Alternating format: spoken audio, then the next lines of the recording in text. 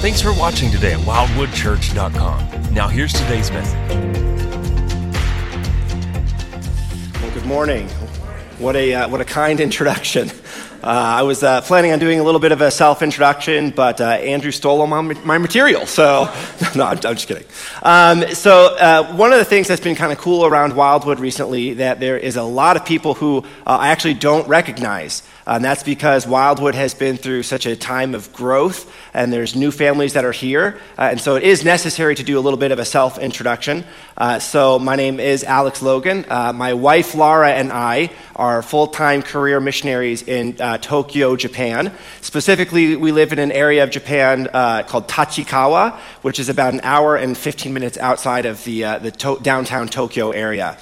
We were commissioned from Wildwood to serve there in 2018 and just finished up 4 years of full-time service there with Send International. And so we have absolutely loved our time being back with Wildwood and being refreshed, and it is such a joy to be able to even come this morning and to share God's Word today. And I just absolutely love preaching, I love teaching, and so this is an opportunity I very much treasure. Not only am I excited to preach this morning because I don't have to do it in Japanese, but also it's just so meaningful to spend a long time in a passage and mine deep into it and then be able to share that together this morning. I was asked to do a little bit of an introduction of what types of ministry we do in Japan, so I'll briefly talk a little bit about that. My wife, Laura, uses English, or teaching English, as a medium through which to reach into the community and engage with people through free lessons or private lessons. She even teaches at a organization that helps single-parent families, and she specifically teaches a free English class for the elementary school kids in that program. So she uses English as a way to really reach into the community. For myself, I do a lot of student ministry, both inside and outside the church. Outside of the church, I work with a parachurch organization called HIBA, which is High School Born Againers.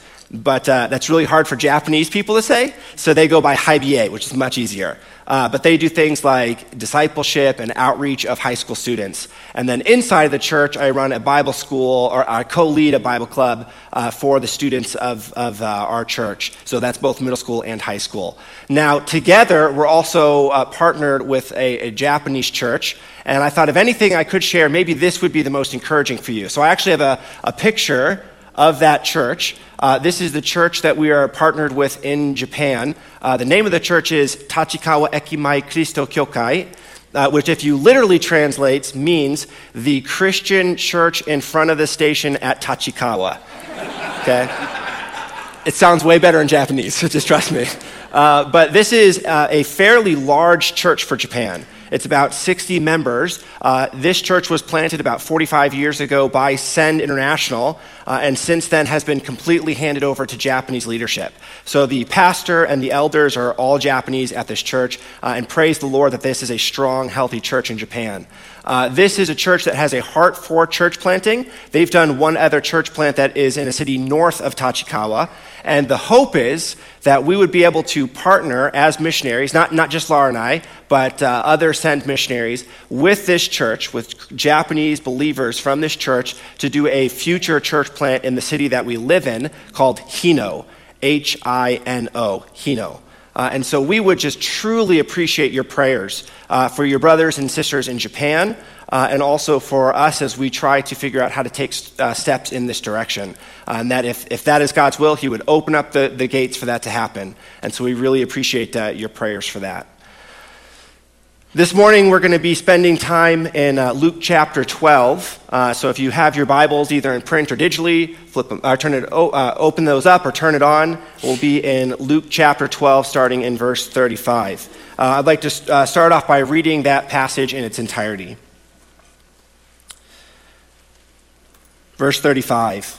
Stay dressed for action and keep your lamp burning and be like men who are waiting for their master to come home from the wedding feast, so that they may open the door to him at once when he comes and knocks. Blessed are those servants whom the master finds awake when he comes. Truly, I say to you, he will dress himself for service and have them recline at table, and he will come and serve them.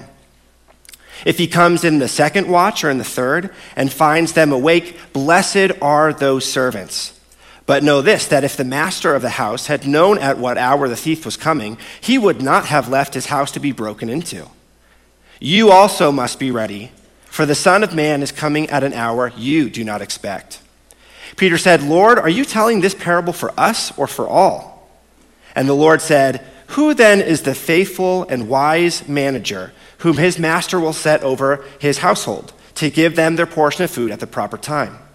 Blessed is that servant whom his master will find so doing when he comes. Truly, I say to you, he will set him over all his possessions. But if that servant says to himself, 'My master is delayed in coming,' and begins to beat the male and the female servants and to eat and drink and get drunk, the master of that servant will come on a day when he does not expect him, and at an hour he does not know, and will cut him in pieces and put him with the unfaithful. And that servant who knew the master's will, but did not get ready or act according to his will receive a severe beating. But the one who did not know and did what deserved a beating will receive a light beating. Everyone to whom much was given, of him much will be required. And from him to whom they entrusted much, they will demand the more." Let's pray. Father, I thank you so much for this opportunity to come to your word and to look at it like a mirror. I pray that through your Spirit you would reveal to us the things that we need to hear this morning. That there are areas, no doubt, that you are trying to do in each and every one of us. And so we thank you for the gift of the Holy Spirit in revealing to us how we need to grow, how we need to be disciplined, how we need to be encouraged. And so, Lord, would you allow your Spirit to be active here during this time? We ask all this in Christ's name we pray. And everybody said, amen. Graduating from high school, I applied to and got accepted to the Moody Bible Institute in Chicago. I studied there to get my Bible degree, hoping to go into ministry. And it was during my time at Moody that I developed a goal to be able to graduate completely debt-free from college.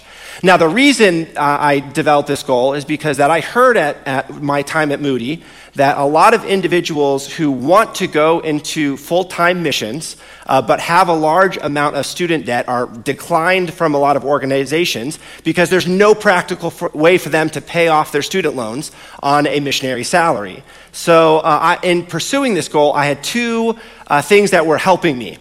The first was that Moody is a tuition-sponsored school, which means that Moody has a network of donors that all give towards the school to pay for the tuition costs of the students.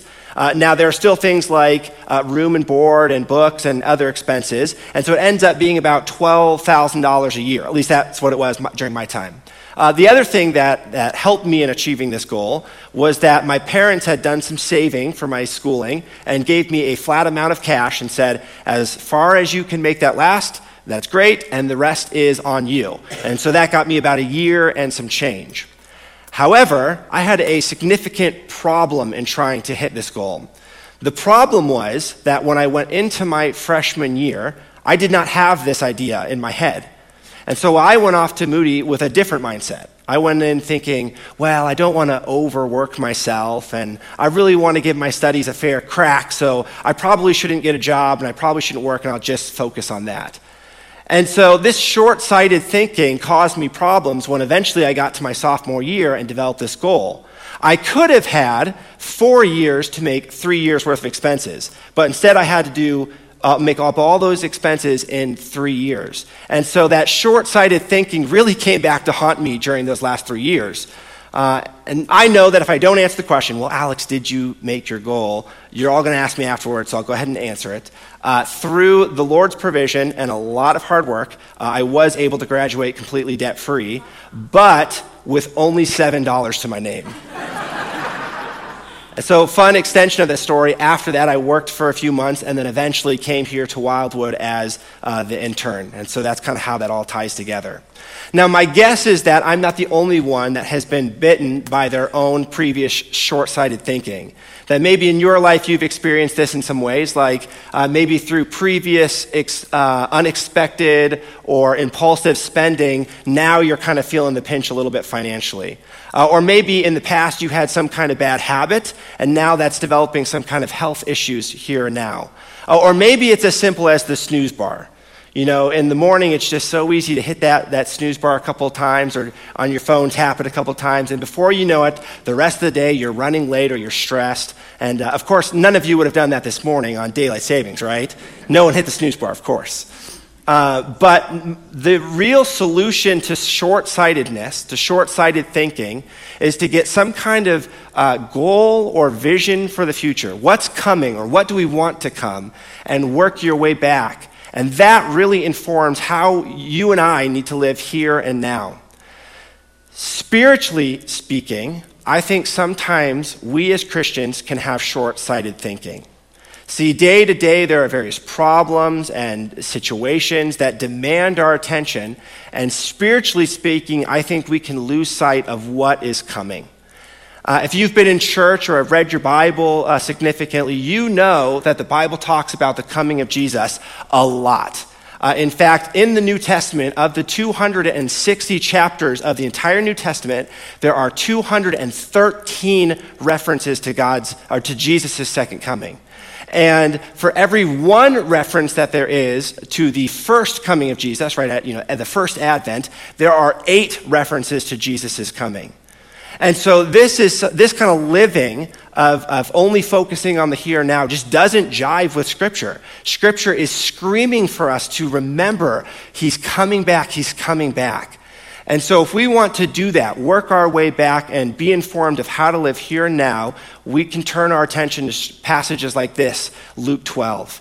And so we get to dive into this morning and see how you and I should live knowing that Jesus is coming back. Now, I always feel a little bit bad just jumping into a passage or jumping right into the middle of a book. And so what is going on in the book of Luke at this point? Well, we find ourselves in kind of the middle of a large section of Luke, kind of the end of chapter 9 to the end of chapter 19, where Luke is painting this motif of travel as Jesus is in his final month of ministry, slowly moving towards the cross. And so these are important teachings that Jesus is trying to give in his final month of ministry. And in fact, we read in verse 1 of chapter 12. This is kind of what's going on. In the meantime, when so many thousands of people had gathered together that they were trampling one another, he began to say to his disciples first. So our passage today comes as Jesus is speaking directly to the 12 disciples as the rest of this huge horde of people are all listening in. And that will be an important detail for our text today. Another thing we need to know about our text today, that this is actually not just one parable, but Jesus is teaching 4 parables in rapid succession. And so they're all on the same topic, but each parable is designed to teach us something unique. And so let's jump into the first parable, starting in verse 35. Stay dressed for action, Jesus says. Some of you probably have a little note in your Bible that says something along the lines of the original translation is actually keep your loins girded. In Jesus' time, the dress of choice was the tunic, which was great for kind of your day-to-day. It's kind of a long, flowy dress-like outfit. But if you ever had to work or hunt or travel or fight, it wasn't ideal to have something long and flowy around your legs. This is why you don't see people who are pouring concrete wearing dresses. So they had a process for tying the tunic up into your belt so that your legs had more freedom and mobility. And Jesus says you, in your day-to-day, need to take this kind of stance of being constantly ready to jump into the task that you're supposed to have. He continues this idea, still the first parable, when he says, and keep your lamp burning, and be like men who are waiting for their master to come home from the wedding feast, so that they may open the door to him at once when he comes and knocks. Blessed are those servants whom the master finds awake when he comes. Truly I say to you, he will dress himself for service and have them recline at table, and he will come and serve them. If he comes in the second watch or in the third and finds them awake, blessed are those servants. Now, in our context, that might not make too much sense. When we get an invitation to a wedding, we know exactly when and where it's at. But in Jesus' time, people would travel from different areas to attend a wedding. And if somebody got delayed along the way, they would wait until everybody, all the guests had come together, and then they would start the wedding. And then afterwards, as people were traveling home, sometimes people would also be delayed in their travel. And so as a servant, seeing your master go off to a wedding feast, in a very real way, you might not know when he was coming back. There weren't cell phones. He couldn't call. He couldn't text. So you just had to kind of be prepared for whenever he comes home. No master wants to come home to a cold, dark, damp house. And so think about the joy that a master would have coming back and finding the servants ready to spring into action to serve, and the house is warm and lit up. He would be overjoyed. In fact, our text says that he might be so overjoyed that he would serve the servants himself. And Jesus relates this to you and I, that we are supposed to be ready to spring into action for the task that we are given as well. And when Jesus comes back, he wants to find us like that, active, ready to the task that he's assigned us. That's the first parable. The second parable is a little bit shorter, but starts in verse 39. But knowing this, that if the master of the house had known at what hour the thief was coming, he would not left his house to be broken into. You also must be ready, for the Son of Man is coming at an hour you do not expect. Let me ask you a question. When does a good thief break into a house? Well, it's when the homeowner or the family has no idea it's coming. And when I think of this concept, this imagery that Jesus uses constantly through the New Testament, I think of my sister Jackie. My sister Jackie lives in Charlotte, North Carolina, and at her house she has a detached garage kind of behind the backside of the house. So whenever she would come home, they would park in the garage, and she would walk in through the back door. And she says she has a habit of always throwing that latch behind her when she enters, except for one day when she forgot. And so she entered into the house and was doing her thing around the house, probably chores and tidying up and all this kind of stuff. And she went upstairs, and while she was upstairs, she heard voices downstairs. Little did she know that 4 young men had broken into her house through that unlatched door and began taking things that they thought, looked valuable. And so she yelled at them down the stairs, and she heard a flurry of activity as they all ran out that door again, that same unlatched door, but not before they had taken some of the items from her house. And so that is the imagery that Jesus uses here. You don't know when a thief is going to break into your house. If you do know, you're going to lock everything, right? And Jesus relates his return like that. So good disciples are also expecting the unexpectedness of his return. And they're constantly vigilant, knowing that Jesus could come back and will come back at a time when we do not expect. That's the second parable. Now, between these two parables, Peter asks a question in verse 41. Peter said, "Lord, are you telling this parable for us or for all?" Now, I'm going to be honest, when I first read that, and as I was preparing for this, I thought this was one of Peter's classic silly questions, right? Peter is known for being the kind of the spokesman of the disciples and constantly putting his own foot in his mouth, like at the Transfiguration where he's like, "Jesus, we should build some tents. This is good. We should build some tents here." But as I unpacked this, it made a little bit more sense. Remember the first half of verse 1 where Jesus sees the crowd and starts speaking to the 12. Peter is seeing that Jesus is teaching him directly and is wondering, Jesus, do we, the 12 apostles, need to live like this? Or is this for a greater audience, a bigger group? And in classic Jesus fashion, he doesn't necessarily directly answer the question, but teaches around the question, and in so doing answers it. And so that is what these next two parables are. Now, we need to take a brief sidebar here. Oh, Andrew, I meant to ask, can I say sidebar or do I have to say free chicken? I don't know if that's like a pulpit rule. Let's call it free side chicken. So we have to take a little pause here and talk about hermeneutics for a second. Okay, what are hermeneutics? Hermeneutics are principles or tools we use to rightly interpret Scripture. And there's a lot of these hermeneutics, but did you know that there's even a specific set of hermeneutics for interpreting parables alone? And so we don't have time to dive into all of those hermeneutics for parables, but there are two that will be very, very important for this next parable. And the reason why they're important is, as I was preparing for this passage, I was going through different commentaries, and I think I started off with 3 or 4, and I noticed that all of the commentaries disagreed on how to interpret this one parable. These are reputable commentaries. And so, as I was trying to do my best, and so I went to Pastor Matt and said, "Hey, Matt, can I borrow some of your commentaries?" And his commentaries disagreed. I think I had 7 commentaries that each had different interpretations for this third parable. So what are these 2 principles that are important for interpreting this? If you're taking notes, write these down. First, note the striking or unexpected detail of the story. Write the striking or unexpected detail of the story. Typically, Jesus is trying to say one idea that flows throughout the parable, and the striking or unexpected detail is the point that typically Jesus is trying to make.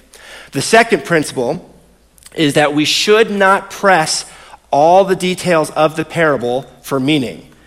Do not press all details for meaning. So we don't have to parse it apart and, what does this mean? What does this mean? What does this mean? Typically, it has one flow that is overarching through the parable, and there's one point that Jesus is trying to make. Okay, so let's jump into the third parable, and we'll see why that's important. Starting in verse 42. And the Lord said, "Who then is the faithful or wise manager, whom his master will set over his household to give them their portion of food at the proper time? Blessed is the servant whom his master will find so doing when he comes. Truly I say to you, he will set him over all his possessions. But if that servant said to himself, 'My master is delayed in coming,' and begins to beat the male and the female servants, and to eat and drink and get drunk, the master of that servant will come on a day when he does not expect him, and at an hour he does not know, and will cut him in pieces and put him with the unfaithful." Many of the commentaries I was reading tried to figure out who were the different managers and stewards. Some translations say steward. Who are these people? Are the unfaithful not believers? Or are the unfaithful managers, maybe is that Israel, and the church is the faithful manager? But Jesus is not trying to parse out all these different groups, but rather he's trying to answer Peter's question. And so Jesus is trying to unpack for first the 12, whatever you are entrusted with, you are supposed to be faithful with that. And Jesus is trying to highlight the importance of faithful managing and stewarding of things that are entrusted to us. And so he gives these 2 ideas. When Jesus comes back, is he going to find you and I faithfully managing whatever has been entrusted to us, or is he not? That's the point that Jesus is trying to make, is those 2 categories of stewarding the things that are entrusted. So was that true for the 12? Absolutely, right? The 12 disciples had to faithfully manage what was entrusted to them. Was that true for the audience around listening that day? Absolutely. They had things that they were entrusted with. Is that true for you and I? Absolutely, right? We are entrusted with finances and time and talent and jobs. And the question we're trying to answer is, what type of manager, what type of steward are you and I going to be? Are we going to faithfully manage, and when Jesus comes, he'll be overjoyed? Or are we going to be unfaithful managers? And when Jesus comes back, how is he going to respond to that? That's the question that Jesus is trying to highlight. Now, that's the third parable. The fourth parable, actually, before I move on to the fourth parable, I have a little bit of a challenge. If you actually did write down those two principles, is go take a look at Luke 16, the shrewd or dishonest parable, or manager parable, because that's a head scratcher if you don't understand these principles. Okay, a little side note for you. Okay, the fourth parable. Free chicken. Preaching in sidebar. Okay, let's read the final parable, starting in verse 47. And that servant who knew his master's will, but did not get ready or act according to his will receive a severe beating. But the one who did not know and did what deserved a beating will receive a light beating. Let me ask you the question, what is the difference between these two servants? Well, both of them didn't act faithfully. Both of them didn't do what they should have. But one knew the will of the master and the other one didn't. And so this idea of faithful stewarding, being responsible with what's entrusted us, is not just physical possessions, but also these two individuals were responsible for the things that they knew as well. And so you and I, as we grow in our relationship with the Lord, as we come to understand who he is more and more and the things he cares about, we are responsible to manage that well too. And so these ideas, these two parables, answer Peter's question. Whatever you've been entrusted with, that's what you're responsible for. And so Jesus clearly answers that through these two parables. Now, as we turn our attention towards applying today's message, today's passage, I think, is very interesting. Whenever we rightly handle the Word of God, we've rightly interpreted a passage, whether that's in a sermon like this or in your own personal quiet time, underneath that interpretation, you can hang appropriate application, right? You can't read a passage and then apply it in some strange way over here. Even if that's a good application, you have to be faithful to the Word of God and hang your application under the umbrella of your interpretation. Why that's interesting for this passage is I think there's a lot of appropriate ways to apply this passage. How is Jesus going to find us when he comes back? I think you could apply that to a sin issue. And maybe you find yourself entangled in a particular sin issue. And as we've been discussing this passage, you think, well, I don't want Jesus to come back and finding me doing this or in the midst of this sin issue. And so an appropriate application of this passage would be putting to death that sin. Or maybe it's something like your finances as you're sitting there. You go, well, I don't seem to have control over my finances. Money just kind of comes in and goes out, and I don't know where it goes. And it's a boring one, but an appropriate application. Budgeting could be an application for this passage. I need to be responsible with what God has entrusted to me. And I think there's more. So as we prayed at the onset of this service, at this sermon, if the Spirit has brought something to your attention during this time, I want Jesus, when he comes back, I want him finding me doing this and not doing this. That is probably a good application for you to start with. However, I think from this passage, there is one application that should scream to us above the others. What is the task that Jesus left us here to do? That we are supposed to be faithfully and actively at when he returns. It's the Great Commission, right? In Matthew 28, 19 and 20, and you might have to skip to it. I'm sorry, I skipped over one back there. Matthew 28, 19 and 20. Go therefore and make disciples of all nations, baptizing them in the name of the Father and of the Son and of the Holy Spirit, teaching them to obey all that I've commanded. And behold, I am with you always to the end of the age. This is the job that Jesus left us here to do, that we are supposed to be faithfully and consistently active in, right up until the point where he returns. It is being cities on a hill, light in darkness, sharing the good news of the gospel right up until his perfect and unexpected timing. My favorite verse in the Bible is 2 Corinthians 5:17. Therefore, if anyone is in Christ, he is a new creation. The old has passed away, behold, the new has come. This is the good news of the gospel. That even though on our own we would be rebellious and sinful right up until the end, God has chosen to reach in and cause life to well up inside of us. And in a very real way, when we turn in repentance, we are new. Praise God for that. We can have newness. We're not trying to make the old work. We have a new heart. That is the good news of the gospel. But Paul inspired by the Holy Spirit, doesn't stop there. And immediately he goes here in verse 18. All this is from God, who through Christ reconciled us to himself and gave us the ministry of reconciliation. That is, in Christ, God was reconciling the world to himself, not counting their trespasses against them, and entrusting to us the message of reconciliation. Therefore, we are ambassadors for Christ, God making his appeal through who? Us. God has given us this job, this task, to bring this good news to all dark and broken corners of the world.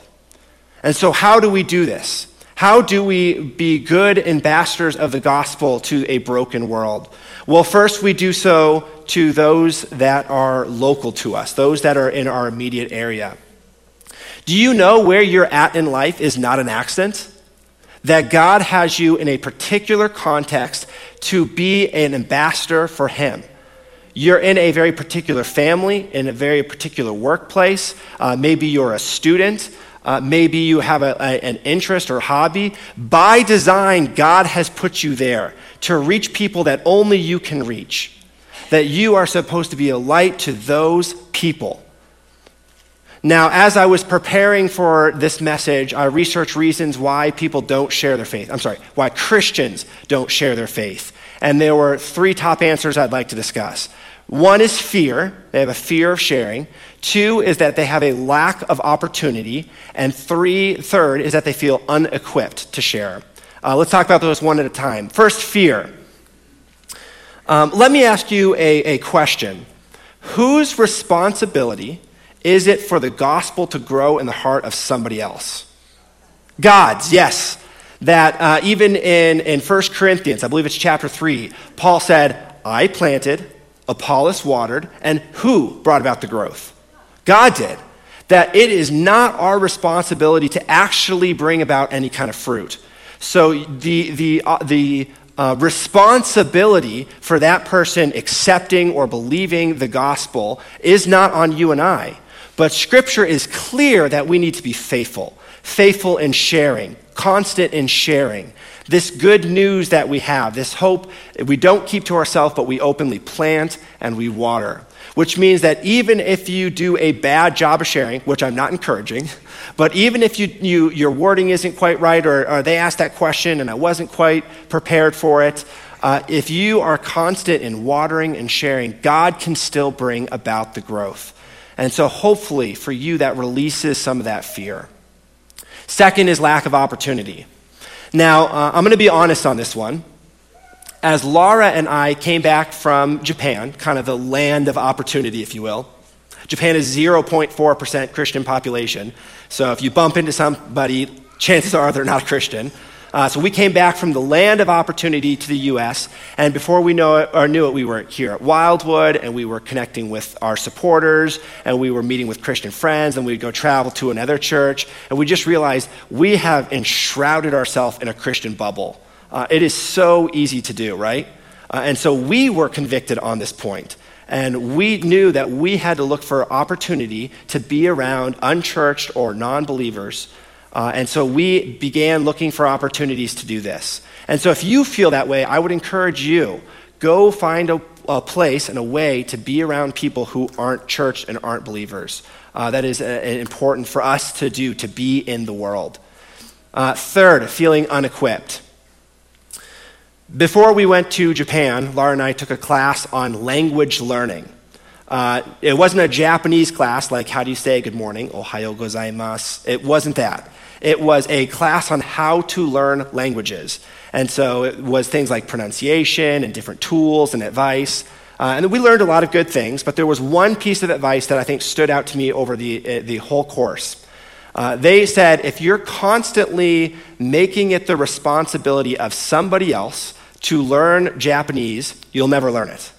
That if you're saying, it's my teacher's responsibility to teach me, or it's the school's responsibility to teach me, or it's the organization's responsibility to make sure that I actually learn this, you'll never learn because you're constantly kicking that down the road and you'll never actually learn the language. But when you take ownership and say, this is my responsibility to learn, even if I have a bad teacher or my organization is frustrating, that you'll keep at it and you'll adapt and you'll find ways to ultimately learn the language. I think this is really good advice for you and I, that if we make it somebody else's responsibility to teach us how to be effective communicators for the gospel, we'll never do it. And so we have to be faithful in memorizing key scriptures. We have to be faithful in being prepared to have a defense for the hope that we have. That's you and I's responsibility. So my encouragement to you is, if you would say, I don't feel equipped, it is your responsibility to equip yourself. And you can use things like a pastor or a podcast or books. Those are great resources. But know that it is your responsibility to be prepared to have a defense for the hope that you have. Now, we also engage in the Great Commission, not just locally, but also around the world. That I think every Christian has a commitment and an obligation to see the gospel go to dark corners of this globe. In preparing for this, I found a really good quote from John Piper, talking about the individual Christian's relationship to global missions. And I think it's a little too black and white, that it doesn't necessarily balance all of Scripture or other commands of Scripture, but I think by and large it is a good framework for us to think about our individual responsibility in the Great Commission overseas. Piper says this: you have 3 choices in world missions. 1, be a joyful, sacrificial goer. 2, be a joyful, sacrificial sender, or be disobedient. That God has left us with the task of making sure people who don't know the Lord know him. And if we don't play some kind of role in that, by and large, we're being disobedient. There are some situations and circumstances, I don't want to be too judgmental of everybody. I don't know what's going on in your life. Maybe for a season, all you can do is be prayerfully supporting missions or missionaries or praying for a specific country. But by and large, we either need to be joyful, sacrificial goers, joyful, sacrificial senders, or our third option is to be disobedient. So what would it mean if we were goers? In preparation for this sermon, I was kind of dreaming about this portion of what it would mean if Wildwood, every single person here today, went home from this service and then second service and prayed, God, what are you calling me to? And what if we all put a yes on the table? God, yes, what you call me to, I will do. I think largely he would tell us, don't go. I think largely there would be a lot of individuals where he says, I have you in a context for a reason. Be light, be salt and light, be a city on a hill in that location. But of the hundreds of people in this church asking that, praying that, God, what are you calling me to? I'll be faithful to that. I do think he would call people to engage as joyful, sacrificial goers. That might be short-term, mid-term, long-term. I have no idea. But I think that God would raise up from Wildwood more people if they said, yes, I'm going. I will go. I will do whatever you call me to. I think God would raise up people from Wildwood. I can attest there is a sacrifice to that. It does come with certain difficulties. But I also want to say the joy of being in the Lord's will for your life is amazing. And so I would encourage you, if you have not done that, go home today. God, here's my yes. What would you have me do? I also think if God does not call you to go, he does call you to send, to be active in the seeing the gospel go forward in missions. Now, there's a few ways that I think it's important for us to do that. One, through prayer. I can attest that we need your prayer overseas. There's discouragements and complicated situations, and we need your prayer. But we have also experienced the importance of being supported by churches and individuals as being an extension of those individuals going overseas. I love how Piper doesn't just say, be a joyful, sacrificial goer or send.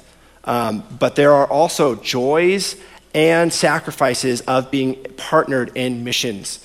One of the things that has been so touching about coming home on this home service is reconnecting with some of our supporters.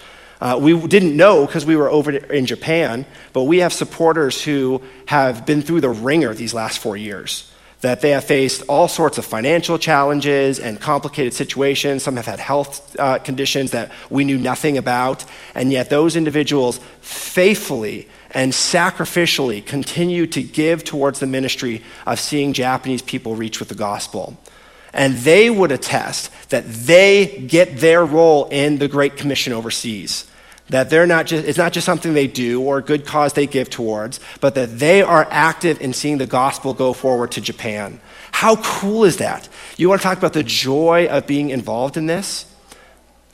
My hope would be that each and every one of you could experience this type of joy. The joy of being an active participant in seeing the gospel go to to other areas. Now, I want to make two very, very important notes on this the sender portion.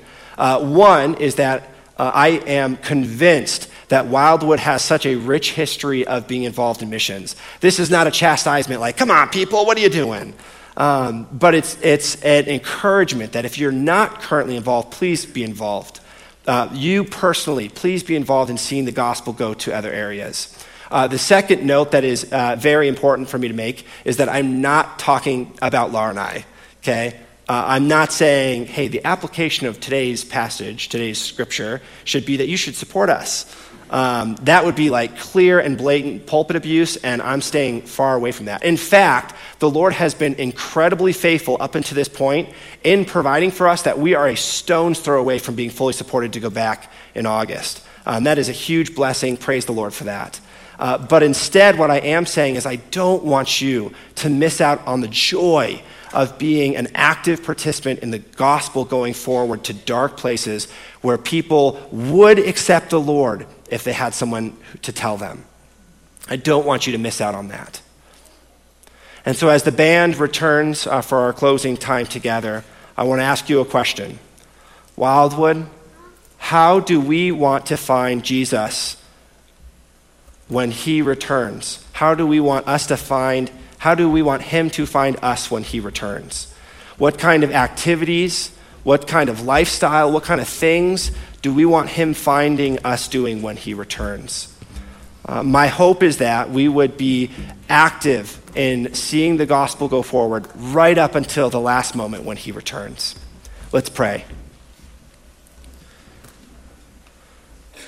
Father, I thank you so much for your word. I thank you so much that throughout your word you remind us that we need to constantly have before ourselves the return of Christ that is imminent.